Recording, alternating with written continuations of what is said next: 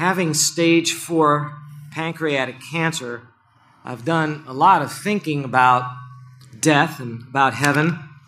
Honestly, it's been a wonderful blessing pondering what it will be like in the presence of the Lord Jesus Christ. God incarnate, seeing him face to face. We read the Gospels and we say, I wonder what it would be like to be around Jesus, and yet we are going to have that opportunity. Really, it's an overwhelming meditation. But not as overwhelming as it's going to be when we actually stand there and see Christ. Have you ever thought about that? Have you ever thought about the moment you are going to see Christ face to face? Have you ever thought about what you're going to say, what you're going to think? It really is amazing. I want Susan, I want my grown children, I want my sons-in-law to know that what I will be experiencing if the Lord calls me home will be joy. It'll be an incredible blessing. In fact, I want them and you on earth, if that day comes, to be exceedingly joyful as you grapple with the loss, at the same time remembering the incredible joy it is to be in the presence of Christ. I do believe, as I hope all of you do, or maybe I should say most of you believe, that life continues beyond the grave. That's something, as Christians, we believe. My personal meditation and the scriptural studies that I've been doing, reading some books over a number of months, is something that I want to share now with you, because I know that you have a lot of interest in this topic as well. What happens the moment a believer dies? Some of you have come and you've asked me some questions about death and about heaven. Will we remember our life on earth, is one question I've been asked. Will we recognize each other there? Will we have bodies? And what will they look like? Will we be able to eat? Some of you like eating. Will we be able to enjoy hobbies and do fun things? Or is it just going to be one extremely long Sunday worship service? Where we sing all of the hymns from front to back and back to front 1,000 times over. I think we have strange ideas of what heaven will really be like. What will we first see? And there are many other questions like these. I'm really glad to hear the questions because it tells me that you take your faith seriously and you connect what you believe now to what is coming then. We are going to spend a lot of time living beyond death. It's going to make our entire lives, even those who live to be 100 years old. We celebrated Sue's father's 90th birthday yesterday. Even those that live that long, it's going to make their entire life seem like just a dot compared to how long we're going to be there in eternity. So I hope you can see that death is a profoundly relevant subject. I did some painstaking research, and I found out that the current death rate is 100%. 100 out of 100 people die. Unless Christ returns, every one of us is going to die. You will die. No one can do that for you. You will be doing that yourself. I read about 2 people die every second. Roughly 259,000 people die every day. 55.3 million people die each year. We only hear of the famous people, it seems, who die as if they're more important than all the rest of us. But souls are flying out of bodies all the time. If you had angel duty, they are well practiced at what to do with those souls. We do try to insulate ourselves from the thought of death. We don't really want to talk about it, but death is true, so we must. The website Medical News Today had an article on deaths in the year 2017. Number one reason for death in the United States of America is, what do you think? Heart disease. Heart disease. 23.5%. Number 2 reason, cancer.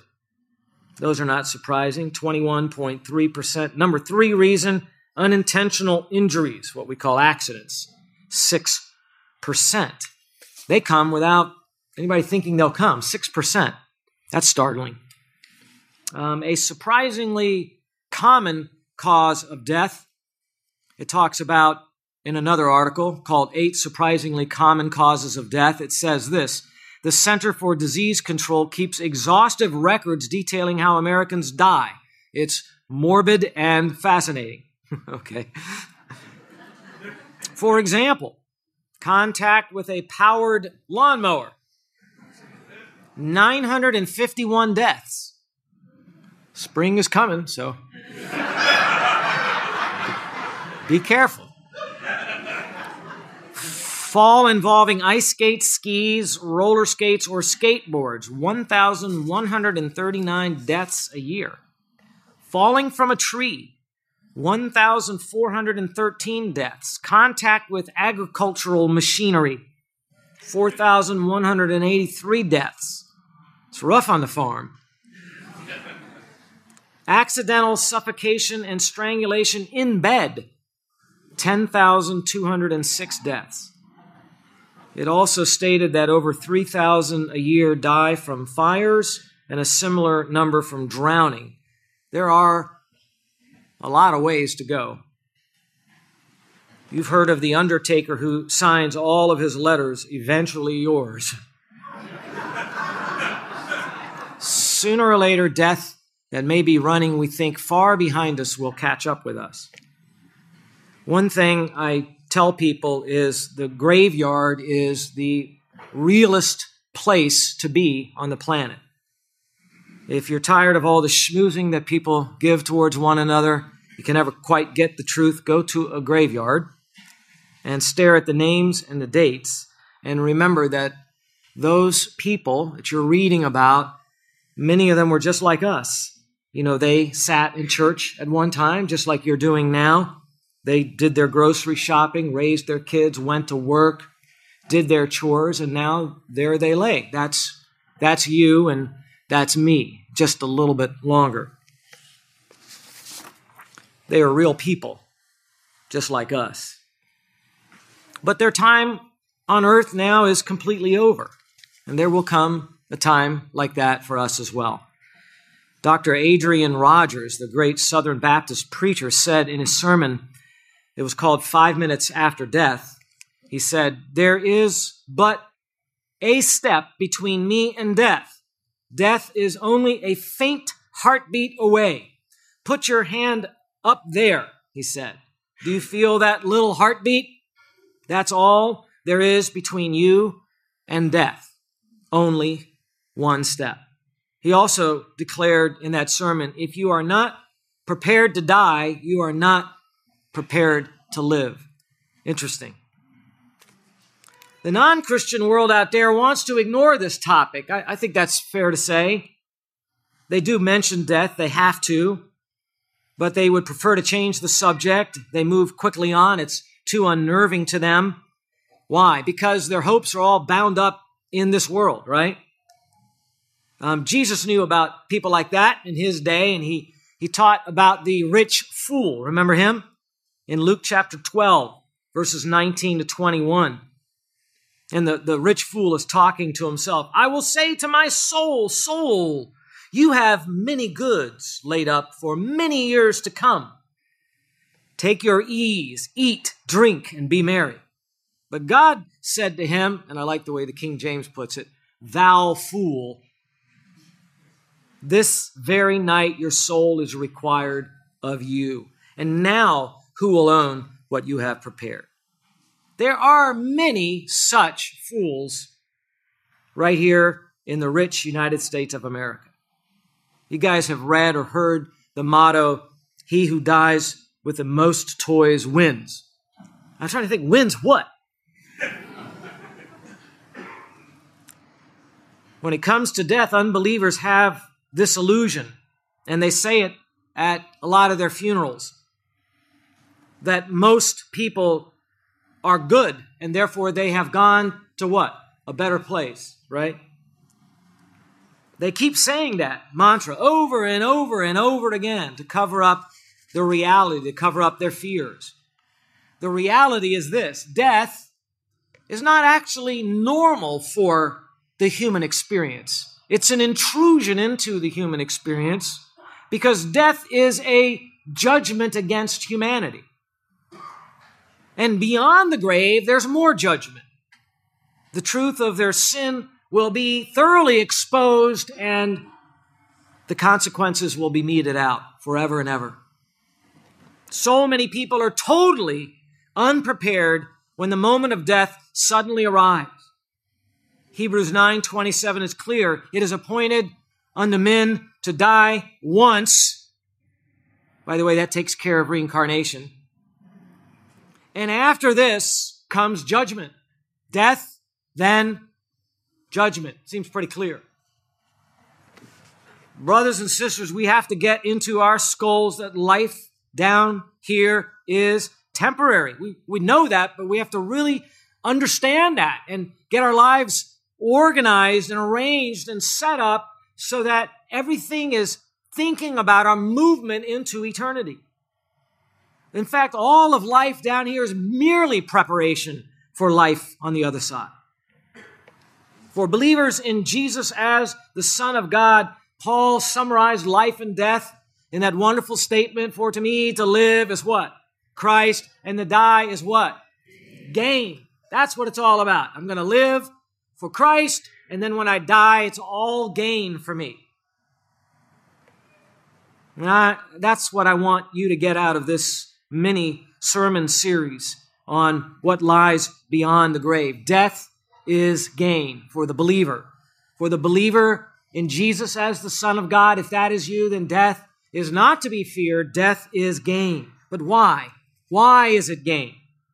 Well, let's begin asking some questions about death and get some answers from Scripture and see why it is gain. But I want to warn you, we're going to not dive into this subject. We're going to wade into it slowly. I really want us to back up at first. And as we wade into the topic, just ask the first question this way: why do we even want to know what happens after death? Why do we even want to know what happens after death? Well, one reason is just plain curiosity. And we like to know things, right? And this is a huge, huge subject, death. Death is mysterious to us. After all, people have been pondering its mysteries for centuries. So we are inquisitive folks, and we want to know. Another reason we want to know is that we have concern for our loved ones who died. What happened to them? We used to be able to visit them in their homes or go by their workplace and see them there, and we were able to have a conversation with them, and we can't do that anymore. Where did they go? Did they pass out of existence? We love people that are close to us, and it's heart-wrenching to lose them. Sometimes when the death is unexpected, they're just gone, and you never get another conversation with them, and that's hard. But have we really lost them? You know, the Thessalonian church wanted to know what would happen to their loved ones after death. Let's go ahead and turn to 1 Thessalonians chapter 4 and read what Paul wrote to them and comforted them with these words. 1 Thessalonians chapter 4 and verse 13. This is just one of the passages we're going to be turning to as we go all over the New Testament and some portions of the Old Testament and think about this subject of what lies beyond the grave. 1 Thessalonians chapter 4, verses 13 and following, it says, "But we do not want you to be uninformed, brethren, about those who are asleep." Now, of course, you realize he's not writing about literal sleep there. He's writing about those that have died. And then he says, "so that you will not grieve as do the rest who have no hope." We are allowed to grieve, but not grieve as those who have no hope. Verse 14, "For if we believe that Jesus died and rose again, even so God will bring with him those who have fallen asleep in Jesus. For this we say to you by the word of the Lord, that we who are alive and remain until the coming of the Lord will not precede those who have fallen asleep. For the Lord himself will descend from heaven with a shout, with the voice of the archangel, and with the trumpet of God, and the dead in Christ," those sleeping, the dead in Christ, "will rise first. Then we who are alive and remain that is, we're still on the planet here, we haven't died yet, will be caught up together with them in the clouds to meet the Lord in the air. And so we shall always be with the Lord. And he says in verse 18, therefore comfort one another with these words. So what is Paul teaching in this section? Paul taught that our departed loved ones who are believers, they are with Jesus. For Jesus is going to bring them with him. So they have to be with him, you see. At this time, at the time of the rapture, what is the rapture? The time that all of the believers, the true believers in the Lord Jesus, are snatched or caught up out of the world, and they meet the Lord Jesus in the air when he's coming back. At that time, we believe right before the tribulation time, caught up into the air, we are going to immediately be with the Lord Jesus, but Jesus is going to bring down from heaven those who have already died in Jesus. And so they've been with Jesus, and he's bringing them with him, and we meet them and him in the air. And it says we will always be with Jesus, which means we will also always be with them. Those are comforting words indeed. Well, another reason we want to know about life after death, and we kind of already highlighted this, and that is that life is very short.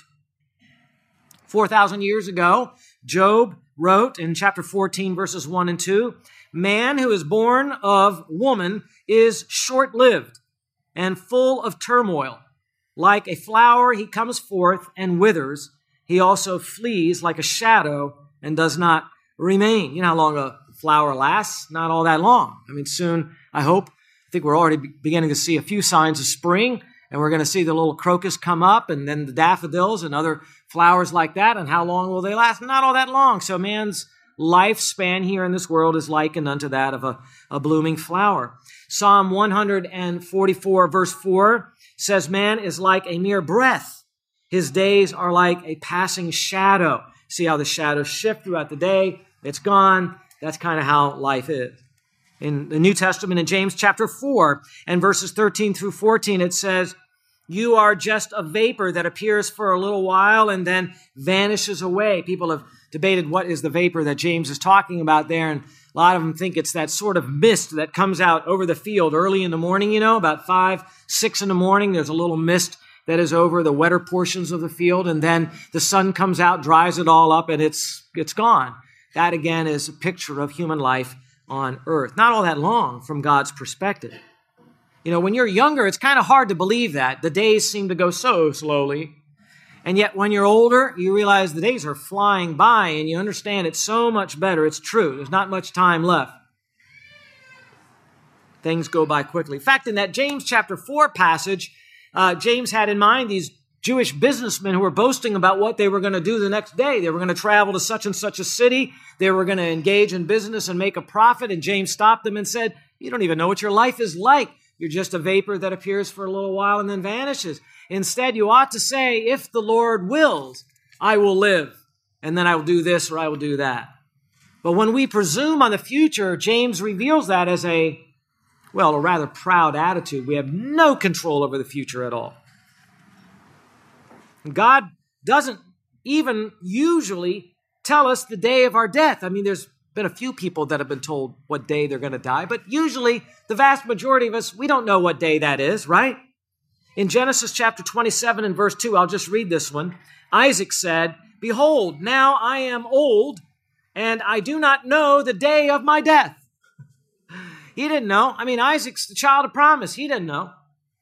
In Ecclesiastes chapter 9 and verse 12, it says, moreover, man does not know his time, like fish caught in a treacherous net and birds trapped in a snare, so the sons of men are ensnared at an evil time when it suddenly falls on them. In other words, we not only don't know when we're going to die, but sometimes things happen in our lives so quickly, it comes upon us without any warning at all. We're ensnared like a bird, and then we die. That's how little control we have. Some of you are starting to get afraid now, but hang in there, because we're getting to the portions about why you should not be afraid.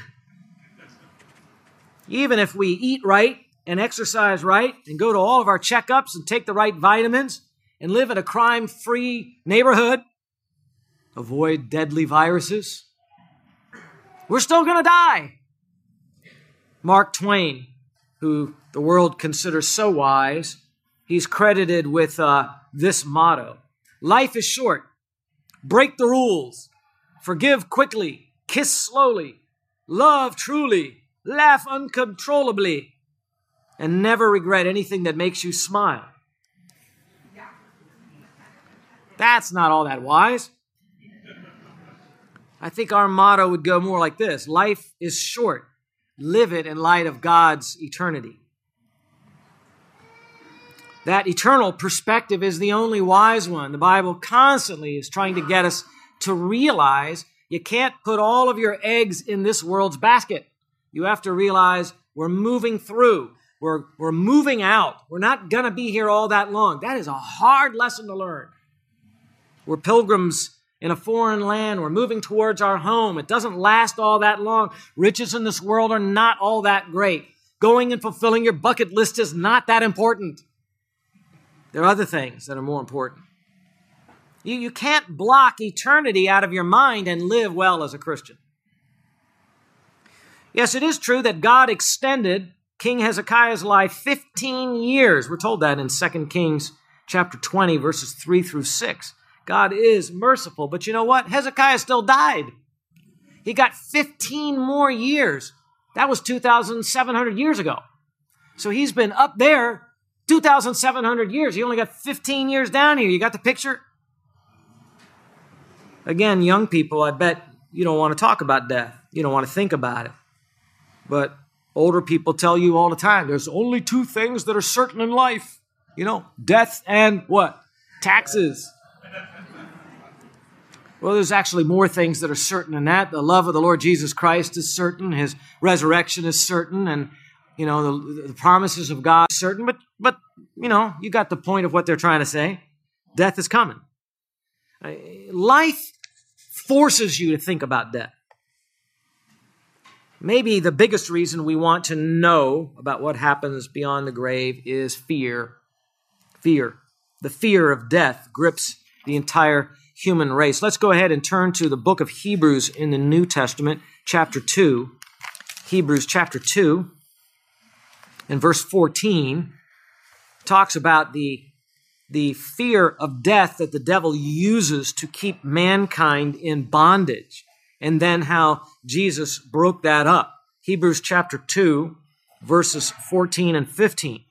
Therefore, since the children share in flesh and blood, he himself, that's the Lord Jesus, likewise also partook of the same, that through death he, Jesus, might render powerless him who had the power of death, that is, the devil. Verse 15, and might free those who through fear of death were subject to slavery all their lives. The devil has this tool, and it is the fear of death. Here Jesus comes, he takes on the same nature as us, and he defeats death by dying and by being raised from the dead, and he kind of defangs the devil, and he takes away the power of the devil. The devil could intimidate. You're going to die, and now the Christian says, so what? So what? I have Jesus. He has won out over death. Jesus accomplished much for us, so we don't have to have fear of death anymore. We're going to come back to that thought again and again through this series. It is true that death is appointed to each one of us. Hebrews chapter 9, verse 27 that we already read states that. It is appointed unto men once to die. In other words, there is a day circled in God's calendar where you will die. He knows it, you don't. But it is appointed. It's fixed, in other words. The things that God fixes in his calendar can't be changed. In Job chapter 14 and verse 5, it states that our days are already determined. How many days are we going to live? We mark them all out. So no, that's already been determined. You get X number and that's it. You're not going to die before that time. You're not going to die after that time. Psalm 139, verse 16 mentions again, all the days are appointed for me. He personalizes it. We had no control whatsoever over the day of our birth. I don't know, maybe we did. We kicked a little harder or whatever. We got out one day early or something like that, but really no control. Almost just as little control over the time of our death. You ever think about that? You don't choose the time when you're coming in. You don't choose the time when you're going out. Sounds like someone else is in charge. The Lord God is sovereign, right? God is sovereign over both. That means there are no premature births in one sense, and there are no premature deaths, right? Someone dies and we say, that's such a tragedy. That guy died before his time. No, he did not. He died right on schedule. Everyone dies right on schedule. What's more, we could die at any time. We have no guarantees whatsoever that any of us are going to be back here next Sunday. There is no guarantee from the Lord our God anywhere in the pages of Scripture that says you and I will be back here next Sunday or the Sunday after that. That truth may unnerve us, but then we remember Jesus has defeated death on our behalf.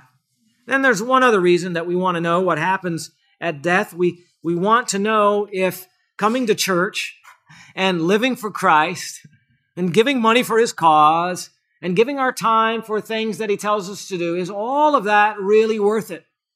Now, you might not verbalize that question in church. You don't want anybody to know that's what you're thinking, but there are people that walk away from the Christian faith, and I guarantee you before they did that, they sat in the same place that you're sitting and they asked themselves some of those tough questions. What am I doing here? Why am I sacrificing all of this stuff in life? Is it really worth it? The greatest chapter in the Bible about the resurrection of the body, the resurrection of dead people out of the grave, is 1 Corinthians chapter what? 15, right? It's a long chapter. It's all about Jesus' resurrection and our resurrection and what our bodies are going to be like. A lot of people know that, but what they don't remember is at the very end of that chapter, after talking about the resurrection, the very end of that chapter, the last verse is 1 Corinthians chapter 15, verse 58, where it says, "Therefore, my beloved brethren, be steadfast, immovable, always abounding in the work of the Lord, knowing that your toil is not in vain in the Lord." In other words, it's all worth it. If you could see eternity for a believer, if you could see how the Lord Jesus rewards those who work hard for Him, you would have no doubts right now at all, not only with what you're already giving, but that you should give more. And I mean that in terms of time, energy, talents, money, all of it. Yes, it's worth it. It's worth it because the one we serve appeared to John in the island of Patmos, and he gave what we call the last book of the Bible, the book of Revelation, and he appeared to John and he said, "I hold the keys of death and of Hades." You want to know who's in charge of death and who's in charge of the afterlife and Hades? I am. I hold the keys. So it's worth it. Serve that guy. Serve Jesus Christ. So those are some of the reasons that we wade into this topic and think about it. We want to know. Now, the second question we're going to ask is, how can we know what happens after death? We want to know, and we're going to give an answer. And then you're going to say, how can we really know that that's the right answer, right? How is it that we can find out what happens after death? That's a good question, don't you think? It's not like we can ask a journalist to go and interview someone who already died and made the trip to heaven, and they've been there for a few years, and now we're going to get a little bit of an interview. Tell us, John, how did it feel the moment you left Earth? What was it like going through that tunnel of light? When you were talking to Jesus in heaven, what were your first impressions? It's not like we can do that. There is a very interesting and mysterious separation of life on that side from life on our side, right? I mean, here we all are, right? We talk to one another. We can talk as much as we want to one another, right? Get along. How you doing? Doing fine. We have all kinds of ways of communicating. But once they cross through that, no more communication. And I imagine that they can talk with one another but no communication from there back to here. There's just this wall of separation. There's this gulf. And you can't know what happens. I remember the very moment that my dad breathed his last. I was there with him. I closed his eyes on his deathbed. It was an amazing experience because he was a believer in the Lord. But there was no more communication with Dad. That was it. I got 3.5 hours to speak with him the night before. I'm really glad I got that time with him. because we didn't know he was going to die the next day. And then he died, closed his eyes. That's it. Till we get to heaven. That's a long time. It was 32 years ago for me. So that's a long time. By the way, if you've got something to say to somebody, you know where I'm going with that? You don't want to be like, I meant to tell her. It's too late. It's a long time. You don't want those regrets. I would advise, go say it now. Go say it now, whatever it is you mean to say, particularly if it is that you care for them and care about what they've done, when we take a journey to another country, you can buy one of those travel guides, Fodor's or something like that. And you can read about, where are the best places to go, get all those tips, places to avoid. You're going to Australia or you're going to India or Costa Rica and you find out, where should I stay? What should I eat? Great tips. You don't get a travel guide to the land of heaven. God, for the most part, doesn't want us to know all of those details. It's like he's shut us out, in one sense. In 2 Corinthians chapter 12 and verse 4, Paul was writing about himself, but he writes about himself in the third person. And he says, I know a man who is in the body or out of the body, I'm not sure, who was caught up to the third heaven. You say, 3 heavens? There's 3 heavens. Yeah, the first heaven is the sky where the birdies fly. The second heaven is what we call space, where the stars are. And then the third heaven is what we think of when we say heaven. That's why often heaven is in the plural, the heavens. God created the heavens, plural, and the earth, singular, right? So he says, I know this man, and he was caught up into the third heaven, that is heaven, and he heard things that are unutterable, that he's not allowed to speak and say. What does that mean? That means he heard things that he was forbidden from speaking when he came back down here. Wow. God is keeping some things secret from us. He doesn't want us to know. Otherwise, he would have the dead talking to us all the time. Hey, you down there, straighten up.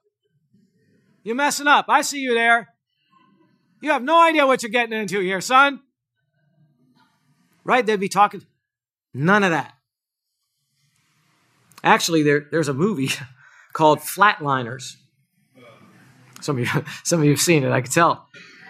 And it's the story about medical people who want to take turns stopping each other's hearts. I do not recommend this at home. And then bringing them back to life again after like a couple of minutes. And they start getting longer and longer because they start having experiences and they want to know more and more about death. Don't do this.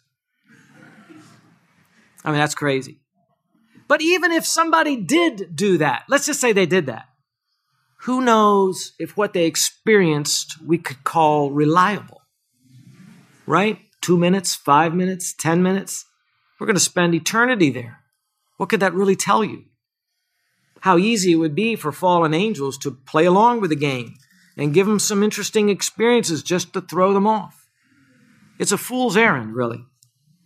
There are people that have written books about those that they have interviewed whose hearts stopped and then they were brought back to life by doctors. They had an accident, they drowned, anything like that. Their whole book's written on this. And they put all of the stories together. And it's kind of interesting. A lot of their stories are similar. A lot of people say they saw a light. They went through a tunnel. They had some positive experience, some positive feelings. Some of them say they saw someone. They call it an angel or they call it the Lord Jesus or somebody. But again, we have to ask, how do we know that what they saw and heard can be relied upon? What can you really learn from just a few minutes? It says and warns in 2 Corinthians chapter 11, verse 14, that fallen angels, those are demons, if you were to see them, they would not look like they have little red horns on there. And they, the devil has a little tail sticking in the back and he's holding a pitchfork. They don't look like that at all. What do they look like? They look beautiful. They look glowing. They look like angels of light.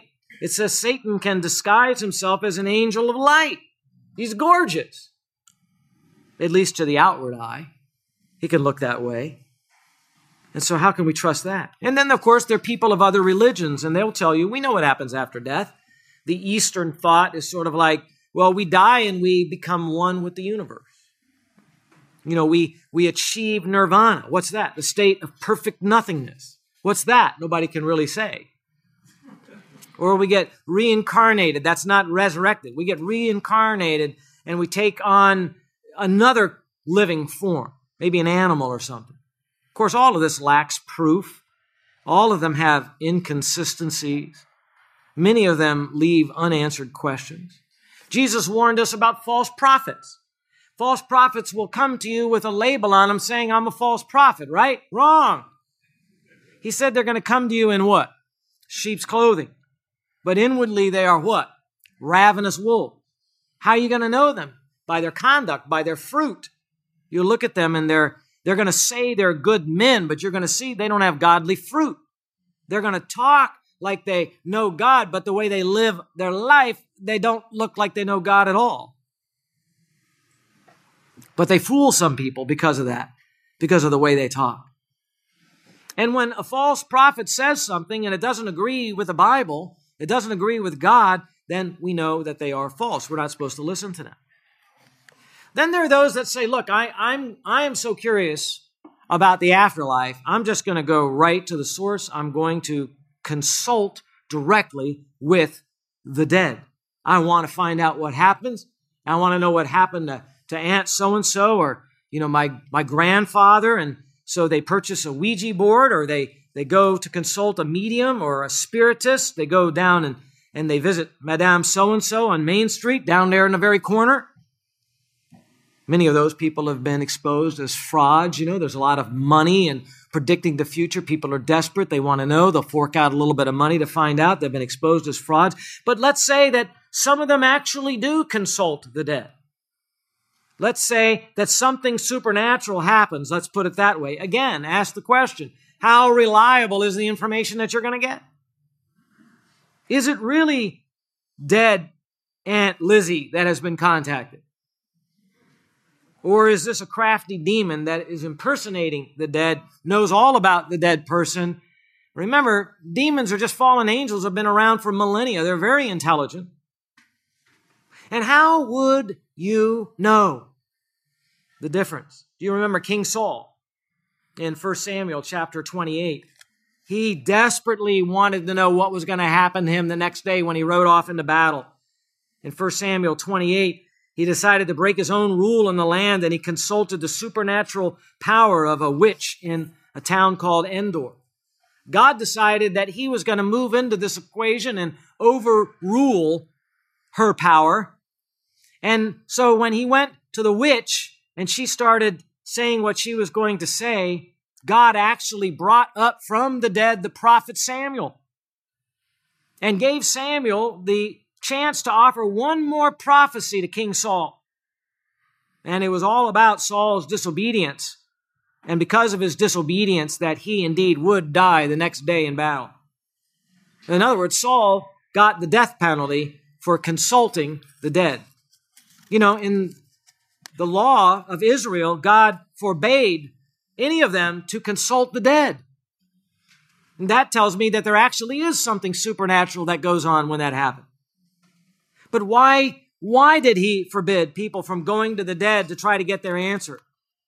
Because God knows that we will not get the truth that way. God knows it is demonic powers that can easily manipulate us and lie against the truth and against him. God knows that way would bring him no glory. Again, I say fallen angels are very smart. They've lived for millennia. They know man and how he thinks very well. They know what human beings want to hear. They feed lies to us in order to destroy us. In Deuteronomy chapter 18 and verse 11, it says, "There shall not be found among you anyone who," and it makes a long list of people that do gross activities, and it comes to this part. It says, "Anyone who casts a spell or a medium or a spiritist or one who calls up the dead." In Isaiah chapter 8 and verse 19, it warns, "When they say to you, consult the mediums and the spiritists who whisper and mutter, should not a people consult their God? Should they consult the dead on behalf of the living?" In other words, God takes offense at this.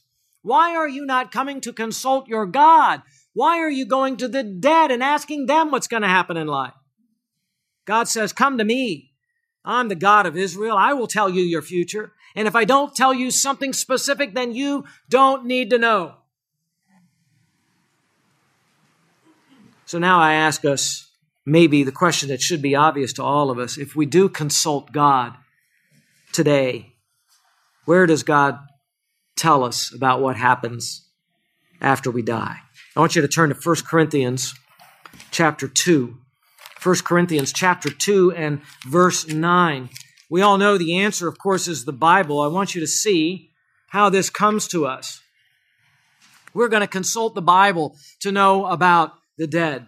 Maybe that's just stating the obvious, but I want you to see something. In 1 Corinthians chapter 2 and verse 9, it says, just as it is written, and here he quotes from the Old Testament.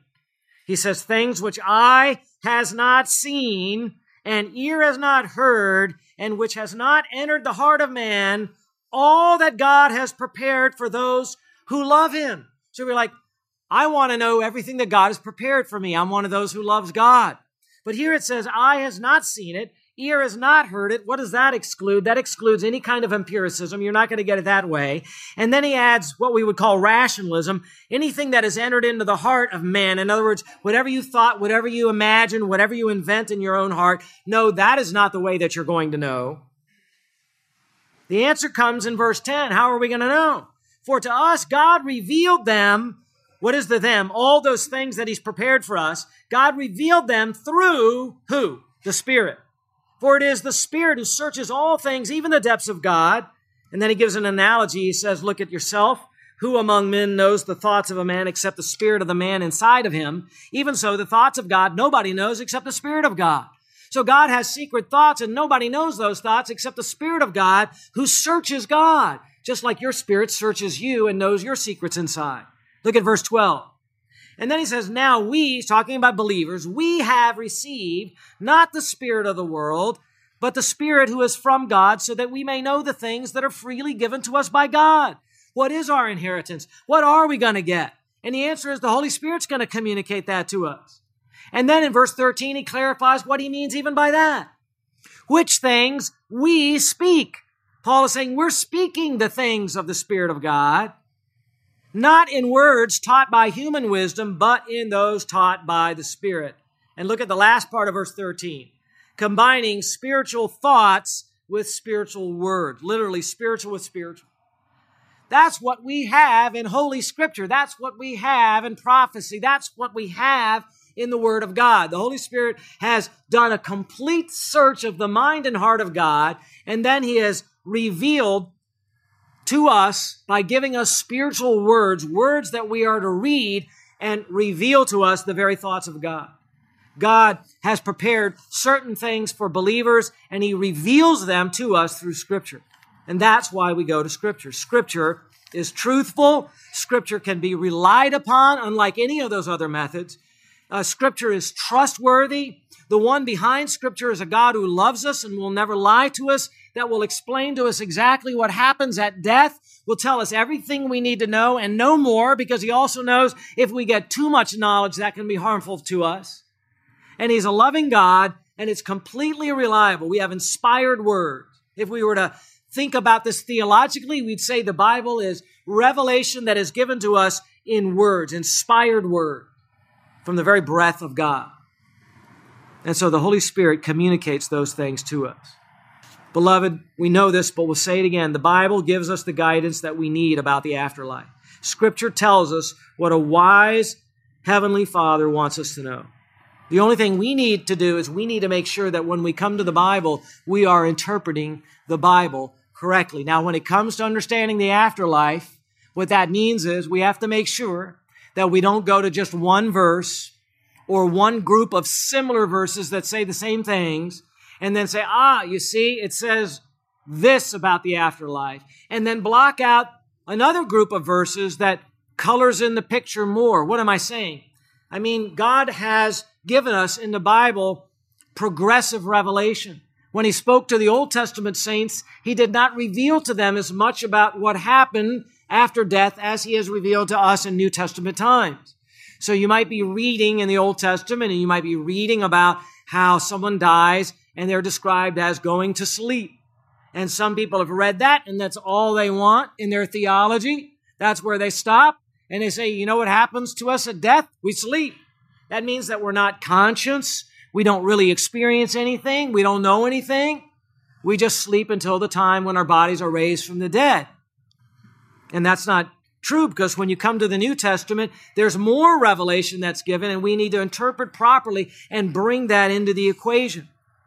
There's more that God says to believers.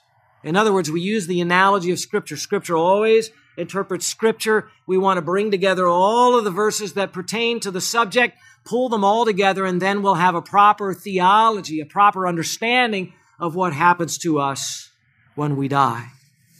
Now, that's a lot said, but that approach is very important. Otherwise, we're going to come out with a wrong answer. Now, I want to just get started with the third question. The third question we're going to ask and answer, and we'll continue this next time, is what exactly is death? We want to talk about what happens after death. First, let's look at what death is. There are some religions and philosophies that would have us believe that when we die, we simply pass out of existence. You know, I actually had a high school teacher that taught us in the public schools in Montgomery County the meaninglessness of existence, that there is no meaning at all to our living and our existence. And you don't tell high schoolers that, first of all. I don't know what they were thinking. But that's just not true, is it? But in their minds, death is just the end of life. There is no rhyme or reason to death. It's the end of existence. That is what we would call pure materialism. The denial of any spiritual realities at all. The denial of any spiritual component to life.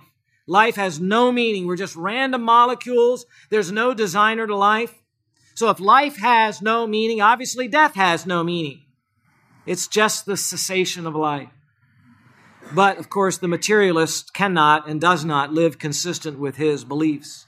He does try to find meaning in life, and by the very search for meaning, he reveals that he knows there is a spiritual reality to life. When he gives meaning of life to his children, he betrays his own beliefs. Yes, the Bible says that life has meaning. That means that death has meaning also. What is death biblically? It is a judgment from God to end human life. And we'll talk about that more later. The Greeks had another idea about death. The Greeks of Paul's day believed that the human body was evil. And so the human body was kind of like a prison house that trapped the soul and the spirit inside of them. And the goal of life was to get out of that body. I don't know why they all didn't just kill themselves. The idea was to get released from prison, the body. The body was evil in their thinking. Well, the Bible says, no, that's not true. In Genesis chapter 2, it says that God created the human body. He took time to fashion it. And we know that everything that is created by God is good. In fact, our bodies are going to be raised from the dead and live forever. We're promised that as well. There are also many modern liberals in the liberal church that deny that man is sinful, that he's basically bad. They say, no, human beings are basically good. They deny our sinful nature. And so when someone dies, they just go back to that mantra again. We all go to a better place. They say that they go to a better place not because of Jesus, but because they said, because we're good and we deserve a better place. Now, they don't know this for sure. It's just a wish on their part. It's sort of political correctness gone into the next life. Don't you dare disagree. Otherwise, you'll be shouted down. Don't tell somebody they're going to go to hell. That's hateful. But the Bible does describe a terrible place many are going to go to after life. It's called a lake of fire. It's called the outer darkness, where there's weeping and gnashing of teeth. It's called a place where the worm continues to eat and never dies. We cannot go along with their mindless mantras. We must warn about the afterlife. And then other believers, and we'll end with this, have a false teaching called soul sleep. Again, we mentioned that. But they'll read one verse in the Bible that says somebody died and they fell asleep. You know, the Bible says that many, many times, that death is like falling asleep. Acts chapter 7 and verse 60, for example, or Acts chapter 13 and verse 36, 1 Corinthians chapter 11 and verse 30. Many Old Testament verses will say something like, so-and-so slept with his fathers and was buried. And they conclude, that's it. We have no consciousness beyond the grave. We just kind of lay there until the time of the resurrection. And they brush aside all of the verses that disagree with that conclusion. All of the clear passages that say we're going to be awake and we're going to be conscious and we're going to feel things and know things and see things after death. Jesus told the thief on the cross, and Pastor Kirby preached on this last Sunday, right? Today you will be with me in paradise. That doesn't sound like soul sleep. Paul wrote in Philippians chapter 1, verses 21, to die is gain. That doesn't sound like sleeping would be gain. Remember Stephen, when he was being stoned to death in Acts 7, as he was dying, he said, Lord Jesus, receive my spirit. That doesn't sound like he's about to go to sleep for 1,000 years. Moses certainly did not sleep when he was seen alive and conscious and talking on the Mount of Transfiguration in Matthew chapter 17, verse 3. And if we had time, I'd take you to 2 Corinthians chapter 5, but I'll just read it for now and we'll get to it next week.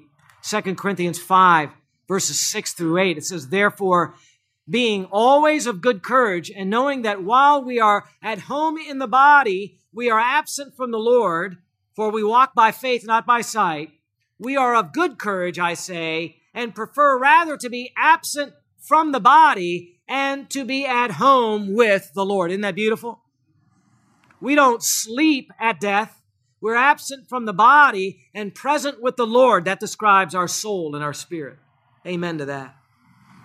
Even James chapter 2 and verse 26 says explicitly that the body without the spirit is dead.